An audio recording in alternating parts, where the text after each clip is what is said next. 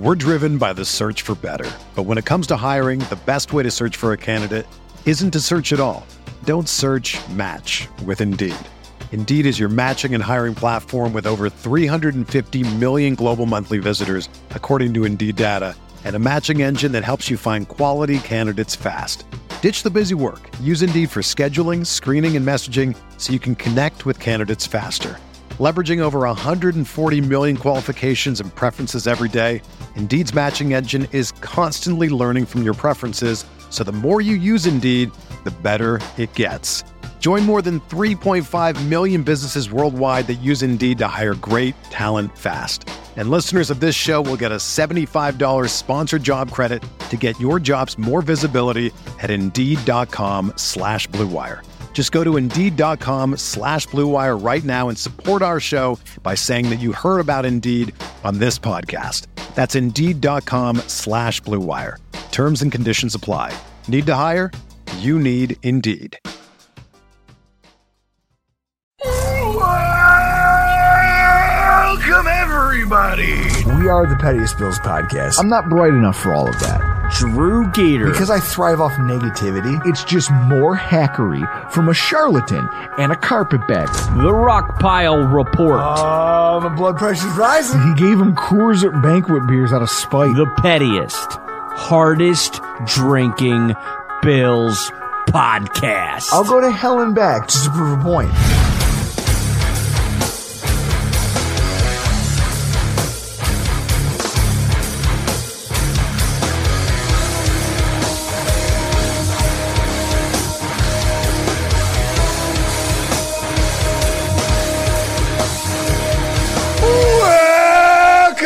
Everybody to a Christmas edition of the Rockpile Report podcast.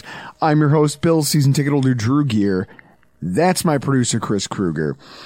And we are here talking about the holidays that will be. Guys, this is our Week 16 preview. The Buffalo Bills are going to be playing the Los Angeles Chargers, which is funny because I usually screw that up and call them the San Diego Chargers by reflex. Same way you still call the Washington, whatever the hell they are, the Commanders. You still call them the Redskins because that's what we've known them as our entire lives.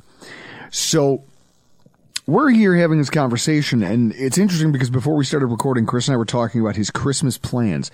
Now, here's what I love. For as much as Chris loves the holiday of Thanksgiving, Chris despises the holiday of Christmas. 100%. And I love... Christmas is the worst holiday, and it's strictly from the standpoint of gifts and gift giving and receiving gifts and the anxiety that comes along with, especially if you're in a relationship. Oh, I didn't get good gifts, so now my significant other thinks less of me. Or something like that's what I go through with. It's like every year I'm not going to be able to top gift giving from the previous year. That's how I view it. I hate Christmas. See, and this is where now I sit here and I talk all the time pretty openly about my narcissism and just the way that I am the most important thing in the room at all times. And don't get me wrong, that doesn't change just because it's Christmas. Funny thing about the holiday of Christmas is that for at least a week leading up to and maybe the day after Christmas Day, I'm one of the best versions of myself that you're ever going to run into. And it's funny to hear you talk about gift giving. To me, gift giving is easy. When people go, oh, well, what do you want for Christmas? Nothing. Why? Because I'm an adult male. I'm an adult male who, when I need something, I just go get it. And they go, okay, but what do you want? Now, you don't understand. I generally speaking don't want more things than I need. And if I deem something important enough, I just go and get it. So I know that I am very difficult to buy gifts for, so I encourage people not to. Just don't. It doesn't mean I won't get you something, and I understand that there's this, oh, if you give me a thing, I get... No. Understand. I'm not doing it. I'm not saying it. I'm not trying to be a martyr in this. What I'm saying is, I don't need things, so I don't want things. Now, I like giving gifts because I understand, like, I don't know, it scratches an itch for me. Now, in a relationship, Chris, you said that you feel a pressure to perform there. See, I remember one of the first years we were doing the podcast. It might have been the first year we were doing the podcast. I got half in the bag during our Festivus special, and then proceeded to drive home and box up a pair of diamond earrings to give to my girlfriend, then wife, well, now wife, for our first Christmas. They don't all have to be winners, Chris. You do know that, right? Sure. Like, what are you doing? So you do that one year, and then the next year, it's a soda stream machine. And then the next year, it's gloves they wanted. Why? Because that's the thing they said they wanted. That's easy, right? Yeah. There's no pressure there. I find it funny that for someone who cares so little about what people think, you would be susceptible to that pressure. You got to admit the food's pretty good, right? Like the Christmas spreads are usually, I mean, it's not Thanksgiving, but it's pretty good, right? I don't know how your family does it. It's not Thanksgiving. Thanksgiving's the goat holiday. Are you going to be one of these people who eventually you're just at the bar on Christmas? I mean, if there's one open. There's a lot of bars. You would be shocked at the number. There's a place here in Depew called Magruder's that I used to joke around all the time. That it's like, look, my ex-girlfriend and I, we used to joke about how, hey, we'll each call in sick like the movie Four Christmases. And then we'll just go do the buffet at Magruder's and then walk home. Tell me it doesn't sound like a great Christmas. Sounds fun. No, wasn't going to work. And ultimately, that's not what I want. What I want to see is I want to see my family. Now I've got kids. I want to see them having a good time. I don't know. I mean, New Year's Eve, I'm going to be New Year's Eve, Christmas Eve, I'm going to be where I always am. On my couch with a glass of bourbon watching Home Alone. The quintessential Christmas movie. If you had to name a Christmas film that you think most encapsulates the spirit of the holiday, Chris, what is it? Christmas Story. Okay. Nothing else. That's it? That's your only Christmas film? Yeah. Have you watched it already this year? Not yet. What are you saving it for? I'm waiting for TNT to air it for 24 hours in a row. What are your feelings on A Christmas Story? It's the GOAT Christmas movie. Okay, so you'll watch that too? Yeah. The Christmas Story is the best Christmas movie. Okay, what other Christmas movies do you enjoy? Home Alone and Die Hard. Now, I want you guys to take note. He just named 4 different films, all of which are culturally relevant. At the same time, this man has never seen a single mob movie. Not a single one. Chris, The Godfather 2? Never seen it. A Bronx Tale. Don't know it. Goodfellas. Haven't seen it. Yet for a guy who hates Christmas, he's never seen, like, for a guy who hates the holiday, he's seen more of those movies than, I can't even talk to you about this. I love you, but that's I've seen Coneheads. It always comes back to fucking Coneheads with you. It is. My brother asked me, he sent me a text. He's like, what DVDs do you have? And I was like, well, they're all boxed up because DVDs are irrelevant. Because DVDs stopped mattering 10 years ago. And he was like, well, no, can you send me a picture of all the DVDs that you have? Because I'd like to rip them and put them on my server. That way I can stream them, which makes sense. And I sent him all of the DVDs that I had. And what I have to bring to Kansas this week are all Saturday Night Live related DVDs. Best of Dan Aykroyd, John Belushi, commercial parodies, Christmas. It's all SNL. I think he gave me a couple movies. I got to bring Slapshot, Top Secret, and the Slammin' Salmon to Kansas for my brother to rip. The fact that you own those movies but you've never seen A Bronx Tale makes me sick. No. You'll be in Kansas. Any chance you're stopping out at a certain whiskey outlet? Friday. Yeah. I'm going Friday to the Whiskey Snug. It's one of the greatest places on earth, and that truly is a Christmas miracle. The night before Christmas, not a creature was stirring except for the Buffalo Bills, who are going to be taking on the Los Angeles Chargers. And it's a weird time to be playing this football team. Like, I've seen people suck at things, but they're a whole different breed. The time, Chris, what do we got there? It's at 8 o'clock. 8 o'clock. If you do not live in the LA or Buffalo market, this game is only streaming on Peacock. The Peacock app.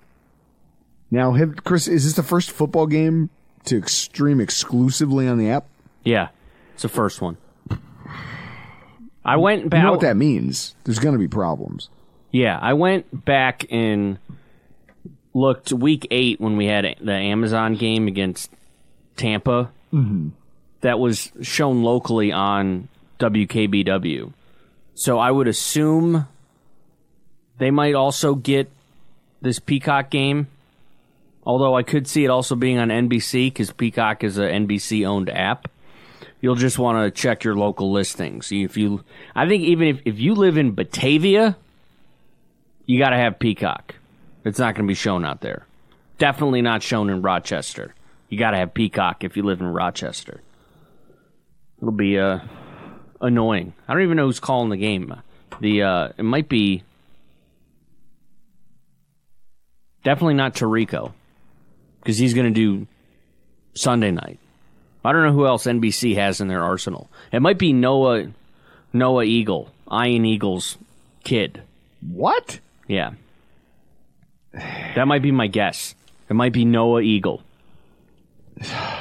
That's gross. That's gross. I feel like this is one of those games where you just try to find the audio on the radio somewhere.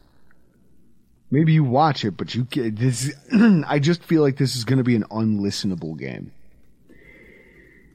When you take a look, like, I don't know who the officiating crew is, but I don't think it much matters. I also don't know. Oh, actually, it is Tirico and Collinsworth. Really?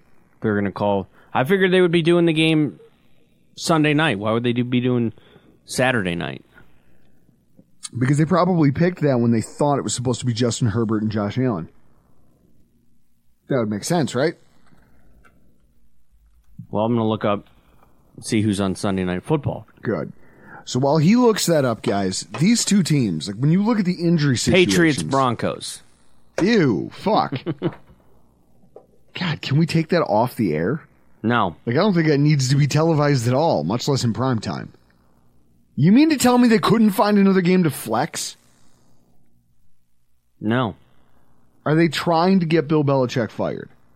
Well, you have to factor in that there's still no heavy bowl games, so that's why there's two games on Saturday, and then Monday's Christmas. Monday is going to have 3 games, so your ability to flex Patriots, Broncos back into a 4 o'clock spot, nobody's going to... There's no other game. Your options would be Cardinals, Bears, or Jaguars, Buccaneers to get flexed, and that's an equal game. They're all terrible. So when I look at the injury list for each team ahead of this game, it's pretty wild because I can't pronounce half of the names. Chris, give that second one down. Like, so obviously some guy named Nick Williams, a defensive tackle, he was out last week. Amen Agbamimiga. This is followed by who? Somebody that also might be related to him. They just forgot letters. Agbanya. Yeah, Agbanya. So I a whole bunch of alphabet soup going on here, both at linebacker, defensive tackle. Donald Parham Jr. missed another game at tight end. Dean Leonard, the cornerback, was taken out in the middle of the game. And Keenan Allen missed last week's game. Meanwhile, for the Buffalo Bills, our injury report, injuries of note are actually pretty short. You know, the ones we know about. Micah Hyde, A.J. Epinesa. They were ruled out of last week's game. He said they're week to week, so I'm sure we'll revisit it, but I would be shocked if on a short week they play, Chris. I thought McDermott said Hyde would be the only candidate between the two for a possible IR stint. Okay. So I don't know if that's still a thing and how that works with playoffs. Well, I was going to say, I think the problem is that if you IR them now and they don't have time to come back during the regular season, I don't know if that... why don't you do this? Tweet at Banged Up Bills right now and just see if we can get an answer by the end of this podcast. Reach out to Banged Up Bills. You can follow him on Twitter at Banged Up Bills, Dr. Kyle Trimble. Reach out to Dr. Kyle Trimble and see what he knows about that ruling. AJ Epinesa, Micah Hyde, week to week. Spencer Brown had to get x-rays coming out of that Cowboys game. I guess it was on his finger, thinking he might have had a broken finger, but he said everything's fine. Jordan Phillips left the game but came back. He's questionable. And Ty Johnson, who had a shoulder injury, he did get cleared after being taken out of the game to return it. And I remember when I saw him get walked off, I was like, shit, that's bad. So really, we dodged a lot of injury bullets, but that's what happens when you're the hammer and the other team is the nail for 4 straight quarters. The storylines ahead of this game are really interesting. When you think about where the Chargers were supposed to be and what they're built to be. So, Chris, if you want to do me a favor, and on this screen in front of me where you currently have the Chargers injuries up, go to Spotrac, and look at the Chargers cap situation for 2023. Salary cap table. Yep, there we go. When you think about what the Chargers were trying to do this year, they paid their quarterback, one of the richest contracts in quarterback history, in NFL history. Khalil Mack is on your roster, and he's making a pretty significant sum of money. I think his dead cap right now is $31.9 million. He's making $16 million against the cap. You've also paid wide receivers like Keenan Allen. And then beyond that, you've got a bunch of guys who you've paid who are making money who really aren't, I don't know how meaningful they are for you. Guys like Austin Johnson at defensive tackle. Never heard of him. He's making $9.5 million against the cap this year. Now, Austin Eckler's here at 9.1. Derwin James is 9.1. And these are guys who are great, but they are also becoming less and less durable as years go by. A defensive end named Sebastian Joseph, who I've never heard of before, is making $9 million against their cap. There is it seems like the way they spent their money, they expected this to be a team that could win. Now, Chris, if you scroll down, you can see how many dollars worth of cap space are sitting on IR if you go all the way to the bottom of this table. And it's, okay, here we go. So Joey Bosa at $15 million cap hit, 15.7. Mike Williams at a $13 million cap hit. Justin Herbert at an $8 million cap hit. That's crazy to see that much money sitting on a team's injured reserve, isn't it? Yeah, what is it? Totals $42 million? $42.5 million in total cap space sitting on IR right now. And then you look at their win total and you question, okay, how did we get here? Well, it's really easy. I mean, you look at this 2023, Chris, go to the LA Chargers, that page that I had to pull up. At Pro Football Reference. There we go. So look at this. Look at their season performance. They open with 2 straight losses, but they're both firefights and they're close games. They lose to the Dolphins in a game where they just came up short on the final drive of the game. They lose to the Tennessee Titans in overtime. I think it's when we all should have known what they were going to be this year. But then they beat the Vikings in a 1-score game, and they beat the Raiders in a 1-score game. And then they come out and so early on, Chris, every single game for their first 5 contests, everything was close. But you could already start to see the cracks in what was happening because they were a 2-3 team. Then they get obliterated by Kansas City on the road. And then from there, you watched it get sideways. Like, they have runaway wins against the Bears and Jets, who we both know to be bad football teams. They lose to the Lions and then hit the skids. The only win that they have since they beat the Jets back in week 9 is a game against the Patriots where they could only score 6 points. I think that was the breaking point for them in terms of their injuries. I think the injuries became too significant. The guys who were missing from one week to the next, the guys who were out in the practice squad elevations just became too significant, and you just watched them week after week after week. If they didn't get the Patriots in that spot, if it was any other team in the NFL, they would have been losers of 6 straight. They're a bad football team, and at the same time, they didn't make a move to fire their head coach or GM until last week. Chris, what do we call a game like that? I don't know. I didn't get to watch any of it because I was watching the NHL. As soon as October hits, I'm out on Thursday Night Football. But I did check the score when I went to bed, and it was 42-0 at halftime. So I could only imagine that Staley was going to get fired. I didn't know about Tom Telesco, their GM, if he was going to get fired. And then he did get fired. And then I looked at who he hired for coaches. Mm-hmm. He had 3 head coaches he took runs at. Mike McCoy, Anthony Lynn, and Brandon Staley. Yeah, you get fired. Yeah. So because if you're an owner, right, first of all, I loved the fact that I don't care what anyone says about it, the fact that Richard Sherman came out and was dogging Staley at halftime of that game, being like, no, you have to fire this guy. And then he doubled down on it after the game and was like, look at this, you have to fire this guy. You just try to, it's rare, right? Like, that's a weird thing when you hear former NFL player turned pundit / broadcaster openly calls for the firing of a head coach in the middle of a game. When's the last time you remember that? I have no idea. I don't think it happens, Chris. I don't think it happens. I don't think that, I don't think that you're supposed to, I don't know, I guess in the profession I'm just not used to that, but that's how egregious Staley's game at that point was. I was downstairs in the basement putting the finishing touches on our segment with Elf Artiaga for the Roundup last week. And Larissa comes down and goes, hey, football's on.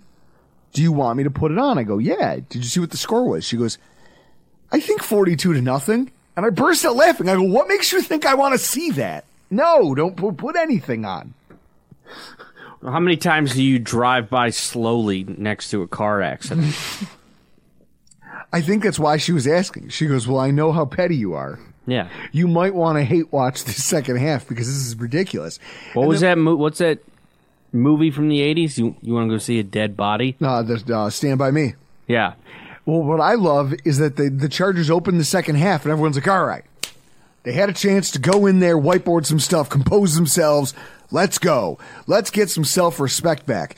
Their first series ends with a pick 6 that is nothing but the byproduct of just film work.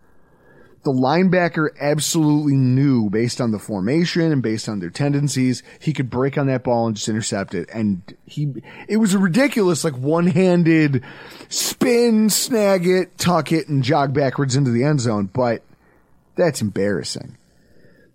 And what you watch, Chris, is that as they've gone down this stretch of losing these football games, at the beginning of the season, their offense was doing a good job of at least taking care of the football. Now, if you look back over the last 4 games, they managed to keep a clean turnover sheet against the Patriots, but they had 4 against the Ravens, 2 turnovers to the Broncos, 5 of them to the Raiders. As you know, and this kind of comes as Easton Stick takes over at quarterback. Now, Chris, I guess the first question we have to ask ahead of this matchup, what is Easton Stick? I remember the joke. So someone was joking about it sounding like a hockey name.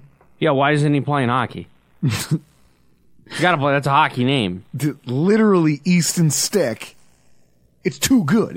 It's simply too good. It writes itself. Yeah, the guy should be playing hockey. I don't know what you're doing playing football. I don't know if what he did the other night could be considered playing football. It's you see the stat line, and if that's all you went by was the box score, 23 of 32, 257, 3 touchdowns and 1 pick, you would have thought he did a good job, right? Yeah. No, it was atrocious. They stalled an untold number of times. And it's really sad when you think about where a team like that's fallen. They don't have their quarterback. He's done for the year. They've kind of gone down. Because if you want to go to the R-Lads page, what do they have left? Because I'll tell you what's left. All the injuries we talked about. You have Easton Stick, who by and large didn't take shots down the field. Everything was thrown within a 15-yard window. Will Greer is behind him. Didn't they just sign him off the Patriots practice squad? Yeah. Okay, so there's no help coming. Easton Stick, there's nowhere for them to pivot to. But you built the roster like that. If you scroll up there on offense, let's take a look. All the red. So Will Clapp, their starting center, goes down with injury in the game. I saw that happen. Keenan Allen is banged up, meaning that without Palmer and without the, what's the tight end? Parham, you're talking about one of the worst wide receiver cores maybe in the AFC. We're driven by the search for better. But when it comes to hiring, the best way to search for a candidate isn't to search at all. Don't search, match with Indeed. Indeed is your matching and hiring platform with over 350 million global monthly visitors, according to Indeed data, and a matching engine that helps you find quality candidates fast. Ditch the busy work. Use Indeed for scheduling, screening, and messaging so you can connect with candidates faster. Leveraging over 140 million qualifications and preferences every day, Indeed's matching engine is constantly learning from your preferences, so the more you use Indeed, the better it gets. Join more than 3.5 million businesses worldwide that use Indeed to hire great talent fast. And listeners of this show will get a $75 sponsored job credit to get your jobs more visibility at Indeed.com/Blue Wire. Just go to Indeed.com/Blue Wire right now and support our show by saying that you heard about Indeed on this podcast. That's Indeed.com/Blue Wire. Terms and conditions apply. Need to hire? You need Indeed. What do they have? They've got Alex Erickson, Jalen Guyton, Joshua Palmer, and Quentin Johnston, who was drafted highly. He was taken pretty high in the draft. I know he was taken before Dalton Kincaid. 23rd overall. And yet, Quentin Johnston can't catch the damn football. He just can't. It's been a rough go for him this year. And when you look at some of the worst plays that he's had, it's just like he, as a football player, like let me just look at his statistics here. Receiving. Okay. So where are we here for receiving snaps? So Quentin Johnston is second on the team in receiving snaps. And then if you look at the actual yards, he's only got 124 yards after the catch on the season. He's actually like fourth on the team in that regard. Even though he's supposed to be this fifth on the team, even though he's supposed to be this big, imposing wide receiver, he's one of the last on their team. Well, what is he? Fifth in first downs via reception. Chris, you want to scroll up? 356 yards, 2 touchdowns. What's his drop percentage? Do you know? I would have no idea. Is it in any of these stats here? Catch percentage? His catch percentage is only 60.8. Like, that's...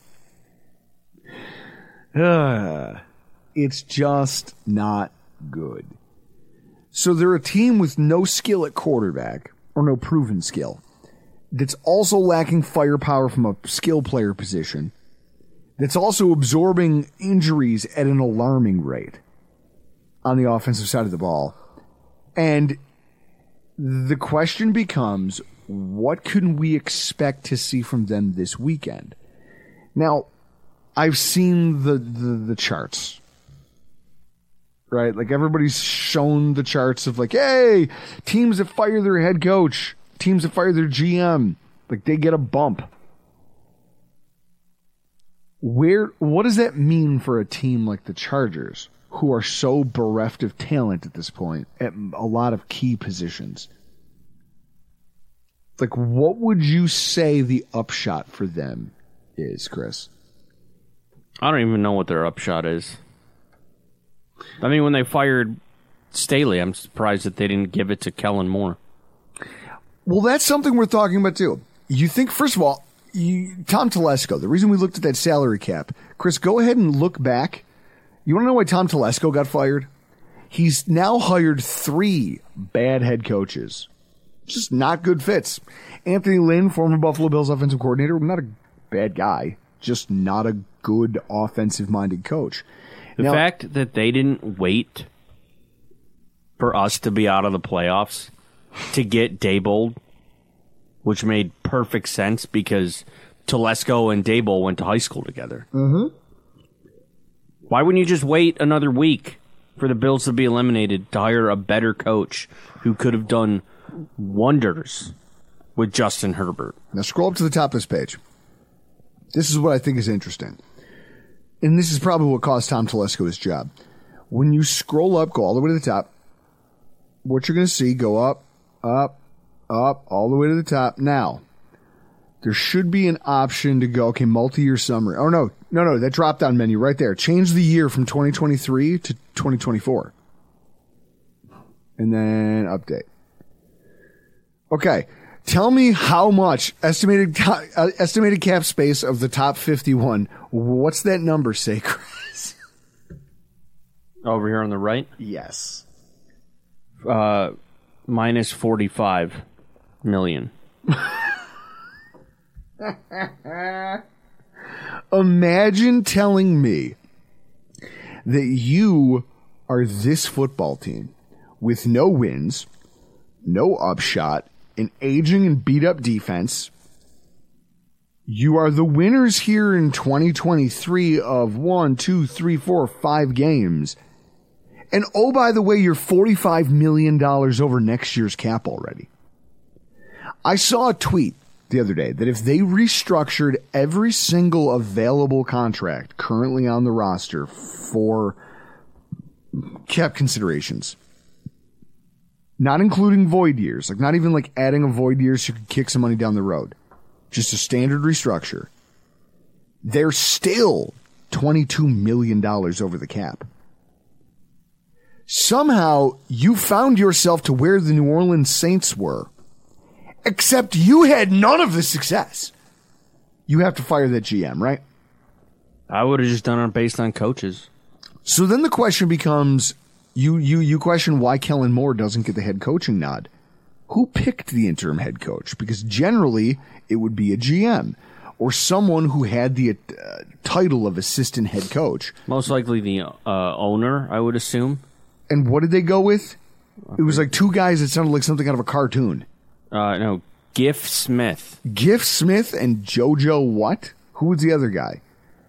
There's no other guy. No, there was somebody that got promoted. Giff Smith. I know, but so he also got promoted. Let's see. Chargers, coaching, promotions. Giff Smith. Do you think it's Giff or Jiff? He was the defensive line coach here in Buffalo in 2010, 11, and 12. Giff Smith is now, which doesn't seem like, that seems like a name that the Chinese would have made up for an American baseball game back in like 1985 for the Nintendo. It's like Giff Smith sounds like a credible baseball name. Remember that? Yep. What was that, Major League or was it Triple Play? I could see why you... Guys, Google Triple Play baseball for NES and look at the made-up names that the Chinese came up with. He's been with the Chargers since 16. Bobson Dugnut? So it does... Still one of my favorites. It does make sense that with the amount of time he's put in with the organization over multiple coaches. Do you know who the interim GM is? I don't know, the owner? JoJo Wooden. So Giff and JoJo are now running the show out there in Los Angeles. Like, this is gross. Dean Spanos has a mess on his hands. And now you're going to go into a game against a desperate Bills team that has to get this victory in order to keep their postseason hopes alive. And you're lacking talent, like even a baseline of talent, and then you're also lacking health. One of the things that I find most interesting is how they're going to orchestrate this offense, because Easton Stick last week showed us that he doesn't have a ton down the field. The long touchdown passes that he threw against the Raiders were just breakdowns in coverage when the game was so over that they were just playing soft and just kind of, hey, let's keep the clock moving and get the hell out of here. I think that based on the way the Bills just got done playing the Cowboys, I don't know how many free runners in space you're going to see for the Chargers wide receivers in this game. And that's depending on who's available. Now, obviously, Keenan Allen's a special talent, but I don't know if he's going to play. Somebody's got to get him the ball. Well, and it makes you wonder, are they going to try to funnel the entire offense through Keenan Allen if he's not ready? Right? Like, I'm just looking to see what happened and where he is, what it makes up for. Keenan Allen injury at Newsweek. Tanking or not, resting the receiver makes sense. They're essentially saying you should just let him ride it out. You're also talking about a relatively bad offensive line. And when I say bad, I'll quantify that for you. Here again, we're coming off this dominant performance 2 weeks in a row where our team, I think, owned the line of scrimmage, decisively so against the Cowboys. You look at the pressures being allowed by this, and it's pretty ugly. You've got a tackle in Trey Pipkins who's allowing 48 pressures and 9 sacks. You've got Rashawn Slater on the other side who's allowing 35 pressures. He's not doing himself any favors. Their guards are giving up pressures and sacks. They've got 10 sacks on the interior of their offensive line this season. And then their starting center, who was one of their better pass and run blockers, we don't know what his status is because he left the last game with a knee injury and had to be carted off the field. So it's very likely that we're going to see this Braden James, who has no experience. I mean, Chris, he was, a 5th-round draft pick in 2021. He has almost no starts to his name. He played a little bit this past week. It was his only game. His only game of the season. And, I mean, he didn't do terrible, but the game was already out of hand at that point. The Raiders weren't sending pressure anymore. I think that this offense is weak. I think that you can lean on them much in the same way that you did against the Cowboys. I think that you've got a quarterback in Easton Stick who Sean McDermott has done very well against rookie quarterbacks in his career. I'm hard-pressed to find, just based on I've only got one game of data at my disposal, but what I see is that at least half of Stick's throws were either behind the line of scrimmage or just within 3 to 4 yards. Or to the other team. He only threw one pick. It was bad. I mean, it was a gross interception for a touchdown. It was one of the funniest pick sixes I've seen all season. Like, even the linebacker was shocked that he got it. He's just like, oh my God, this is really happening. I think a problem philosophically is going to be if they try to get away from what Staley and the offensive coordinator were running last week, was this idea of protect Easton Stick and allow him to play small ball. You know, early in this season, little bubble screens, there was things teams would do at the line of scrimmage that would give the Bills a lot of trouble. Their tackling was struggling. Shedding blocks was a problem. And so you saw teams able to make hay in those situations. But over the last, I'd say going back to the Eagles game, the screen game for a lot of teams has not been there over the last month. The team is tackling pretty well. They're seeing the field really well. They're taking good angles. They're making good decisions. Our linebackers, say what you want about Dodson. I guess he's here. He's not a gross liability. So I'm content to just, I guess if they really don't think that Dorian Williams is able to keep this thing going, you allow him to keep being out there. But the results have been fine from Dodson.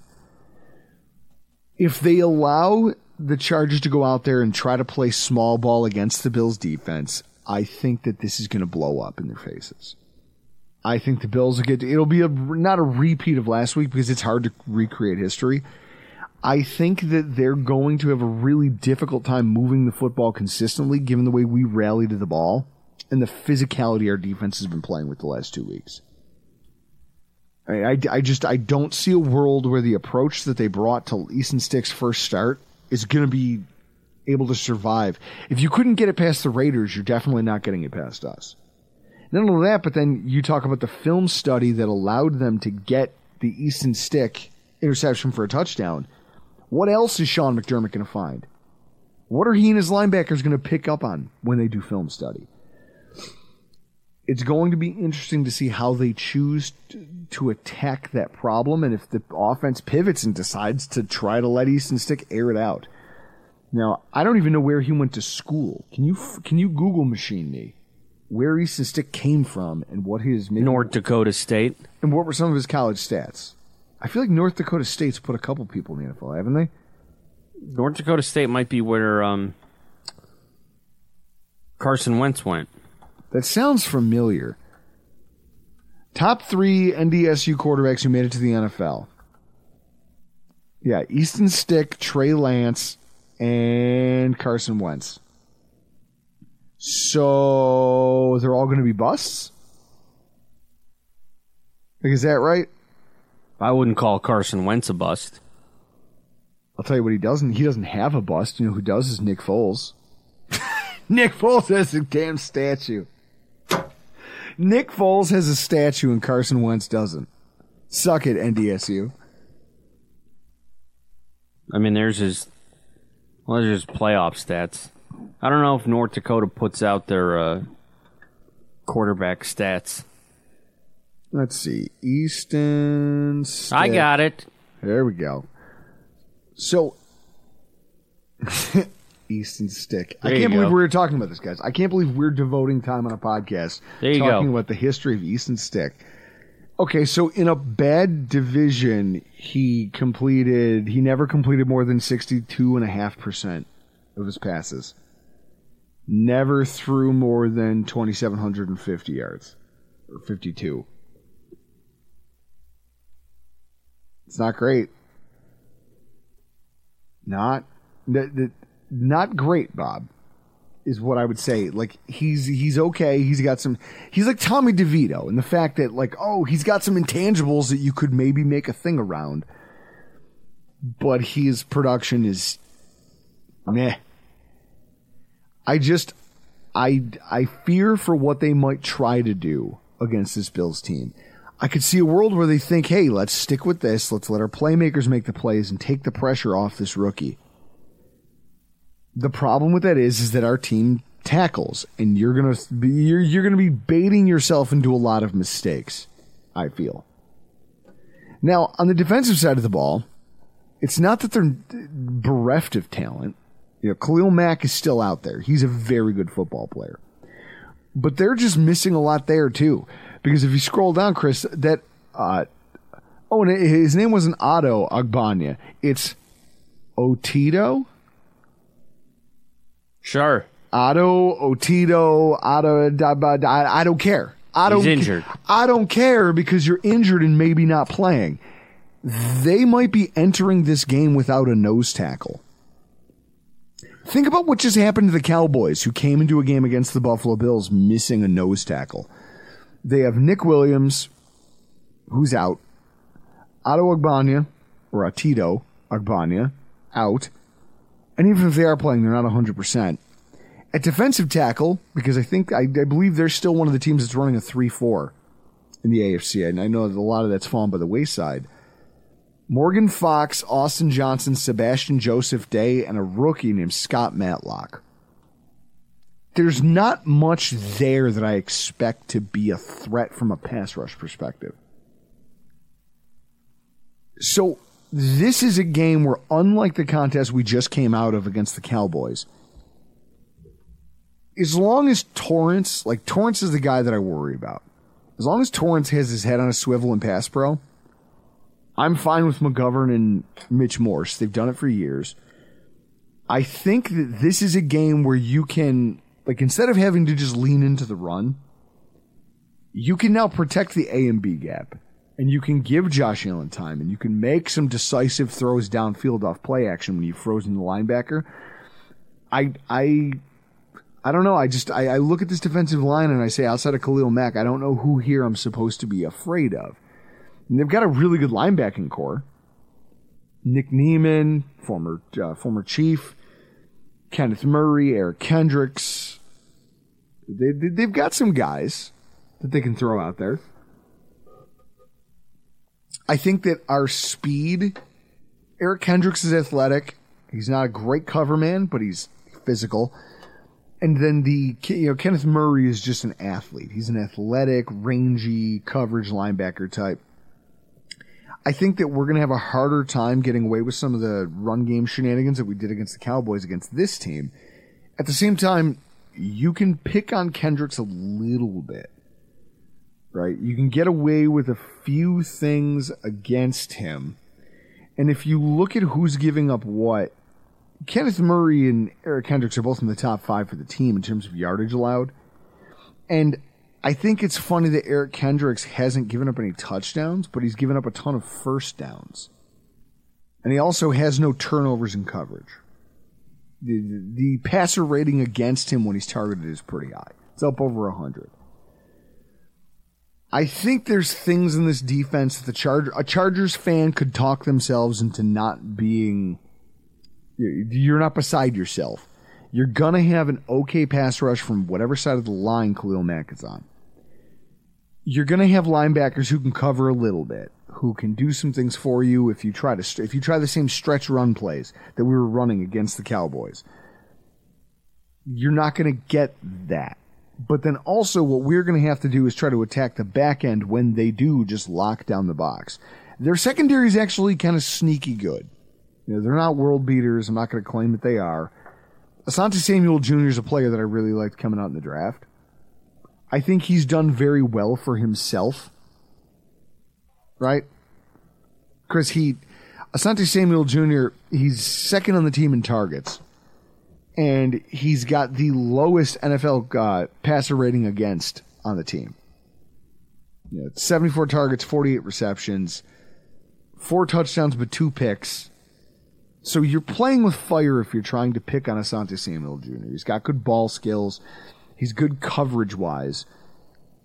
I think that seeing him on the outside, it's going to be hard for him because they also have injuries at nickel corner. So that's another mismatch for the Buffalo Bills to try to exploit. I just think that Buffalo has too many weapons for this group of guys who is missing 1, 2, 3, 4, 5, 6. And then you look at the IR list, probably 7, 8 players who might make a difference in a football game. It's hard to win when your team's like that, isn't it, Chris? Yeah. Doesn't it take you back to like the drought era Bills? Yeah. Where you'd get to like this point of a Bills season. I remember when Richie Incognito got his first start with the Buffalo Bills after being cut for throwing his helmet at now Chiefs coordinator, then Rams coach, Steve Spagnuolo. They cut him from the roster. He got back-to-back personal fouls. They pulled him out of the game. He threw his helmet at the coach and then got kicked off the field, and he was just laughing. They cut him, and that next week he was on the field for Buffalo because we were just so desperate for bodies. I feel like that's where the Chargers are right now. They're a team that just on both sides of things are fighting it a little bit. They've got a lot of problems and they don't have a lot of solutions. Now you've got new people stepping into both coaching roles that are going to try to right the ship. I mean, maybe the guys will play harder, but it's like I talked about last week. You can talk yourself up all you want. If you don't have the tools and you don't have the talent to beat somebody who's that much better than you, things fall apart pretty quickly. I'd like to think the Chargers are a little more competitive than they were this week in this game, but I'm not gonna.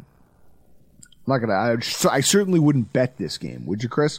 Other than what's the line right now? If you could find the early line for Buffalo, I bet it's Buffalo -6 is my guess of what it would be. I'll look it up. While you're looking that up, I want to talk about this. If there's any franchise that deserves this, I was way off. If there's any franchise that deserves what's happening to the Chargers right now, it's them. And it's not even their fans' fault. It's Dean Spanos. When Dean Spanos moved the team out of San Diego, I said I hope nothing good ever happens to them ever again. Because I'm somewhat sympathetic to this idea that if you as a fan base have supported this team from when it was nothing to its current structure where it currently is. And then all of a sudden they pull the rug out from under you and take it to a city where no one gives a fuck. You're not good. No one cares. You moved your team that has never won anything to a city that only cares about winners. What, you thought that you could just manifest it into something? Dean, you thought by shunning a massive part of your diehard fan base, a homegrown, organically cultivated fan base, by alienating them, you thought you were doing yourself and the league favors.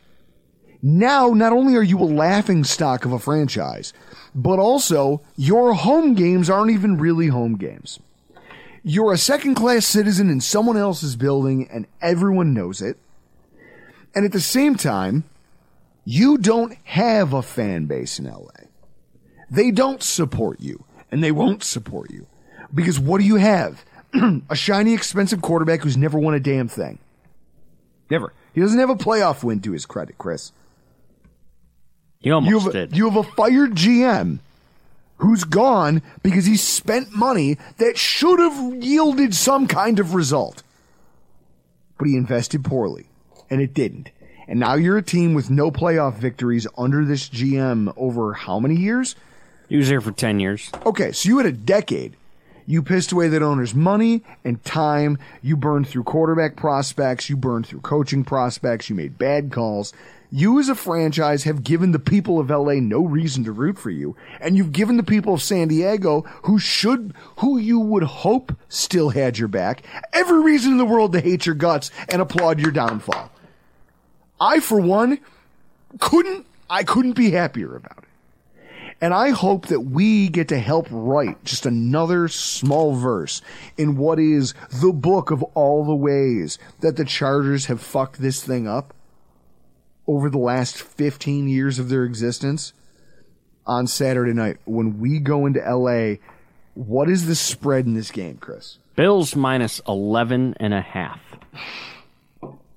I have to imagine we're the biggest favorite of the week, right? 11.5 is pretty aggressive. Yeah, the only other double-digit ones were Chiefs minus 10 over Las Vegas, Philadelphia minus 10.5 over the Giants. Yeah, that's a big one. Chris, do we even want to do keys to victory, or do we just not care? I mean, this one's so hard to do. Wow, that's a lot of keys. Bigger the keychain, more powerful the man. Okay, here's one. Keep Khalil Mack the fuck away from Josh Allen. I was really impressed by the job that the Bills' offensive line did against the pass rushers of the last two teams. You know, the pass rush of the Chiefs, pass rush of the Cowboys, even the Eagles game. They did a really good job of mitigating pass rush. Some of it's play calling, some of it's offensive line play. I like that synergy. You're going to have to keep Khalil Mack because he's the most talented player that they have left on defense. Keep him from blowing up your offensive plays, forcing negative plays. Just stay on schedule. Use the run to do so if you have to. I have a feeling that after watching what we just did to Dallas, we're not going to enjoy the same percentage of open boxes. We're not going to have the same luck as it pertains. I shouldn't say luck, but there's going to be a different philosophy applied based on what everyone just saw us do. So I think that it's going to be you're going to have to throw the ball more in this game to win. And I think that it's going to be on our pass protection units to just make sure that whoever's out there, you find a way to get Josh Allen, maybe moving a little bit, maybe rolling away from where you expect the blitz and the pressure to be. I expect them to blitz a lot. And I think there's room for us to work a lot of quick hitters, get some yards after the catch because they're sending extra bodies. I think they're gonna watch film and they're gonna say, well, we don't want to sit back on our heels the way the Cowboys did and just get it taken to us. And so in their pursuit of that is where you as an offense can make hay. You just have to keep Khalil Mack away from him, win the pass rush matchup. I think you'll keep moving the football. On defense, the biggest thing they're going to be able to do is play games with the safety position. And I question whether or not, if Micah Hyde is out again, Taylor Rapp didn't look lost in this game against the Cowboys. He played pretty well. I think that you have to then try to figure out which one of those two, Poyer or Rapp, you trust playing single high. Because what you're going to do is you're going to use your safeties. This is like we've been doing going back to 2017. Keep changing the picture of the defense. Rotating a safety down in the box in between the linebackers out of a nickel set at the last minute. Or showing a single high look and then bailing out into a two high shell. You're going to need to do more of that in this game. But again, this is a team that's offense last week was heavily predicated on throwing just short area passes and hoping the other team didn't crowd the box and muddy things up and get tackles. I think if you show those things, that you are crowding the box and are prepared to bail out when needed, you're going to do a lot to force that young quarterback to hold the football. And that's going to be all it takes to throw off his timing, create negative plays. I'm just looking at those safeties because that's elementary. But he's elementary. Easton Stick is not anything to write home about, at least not today. I think that you're going to do a lot of the rotation at the safety position, and that is going to be the thing that if you do it effectively, you can keep him guessing long enough that there's not going to be a lot he can do. I mean, the Sam Howell situation, Chris, from earlier this year, he held the ball for how long? I think he absorbed 9 sacks in the process. Yeah. It's the same kind of philosophy. This kid's going to be pressing to try to make plays, to try to prove that he belongs in the NFL. You're going to use that against him, slow him down, confuse him a little bit, don't let him trust his eyes. You'll stymie their offense. And for as much as I want to say Austin Eckler's a threat, is he? Behind a patchwork offensive line? Behind a guy who can't distribute the ball to him in the passing game the way that Justin Herbert used to find him in like stride. Now, when he does catch the ball, it's like he's turning around and catching it in the numbers, and there's tacklers there. I think the only other thing that they could do to wreck this game is to let Austin Eckler really establish himself as a force, which he did early on in the season for teams that would allow him to. Now, I remember week 1 against the Dolphins, I was playing a team that had Austin Eckler on it, and he single-handedly set set the game on fire. Burned it up. I got blown out. Now, we have an opportunity to just kind of prevent that. I think this offense is a shell of what it used to be, and if we bring the same intensity that we brought to that Cowboys game, it'll be over by the time the third quarter rolls around. We'll be seeing Kyle Allen taking snaps again. If the Buffalo Bills defense can play some of what we saw against the Cowboys this past week. Makes sense. Guys, whatever you choose to do with your holiday, I hope it's a good one. Okay, I hope you spend it with people that you enjoy, doing things you enjoy, and if not, you at least remember that we love you. With that, we got to get the hell out of here. I'm Drew Gear. That's Chris Kruger. This has been your Rockpile Report. When you need mealtime inspiration, it's worth shopping Kroger, where you'll find over 30,000 mouth-watering choices that excite your inner foodie. And no matter what tasty choice you make, you'll enjoy our everyday low prices, plus extra ways to save, like digital coupons worth over $600 each week. You can also save up to $1 off per gallon at the pump with fuel points. More savings and more inspiring flavors make shopping Kroger worth it every time. Kroger, fresh for everyone. Fuel restrictions apply.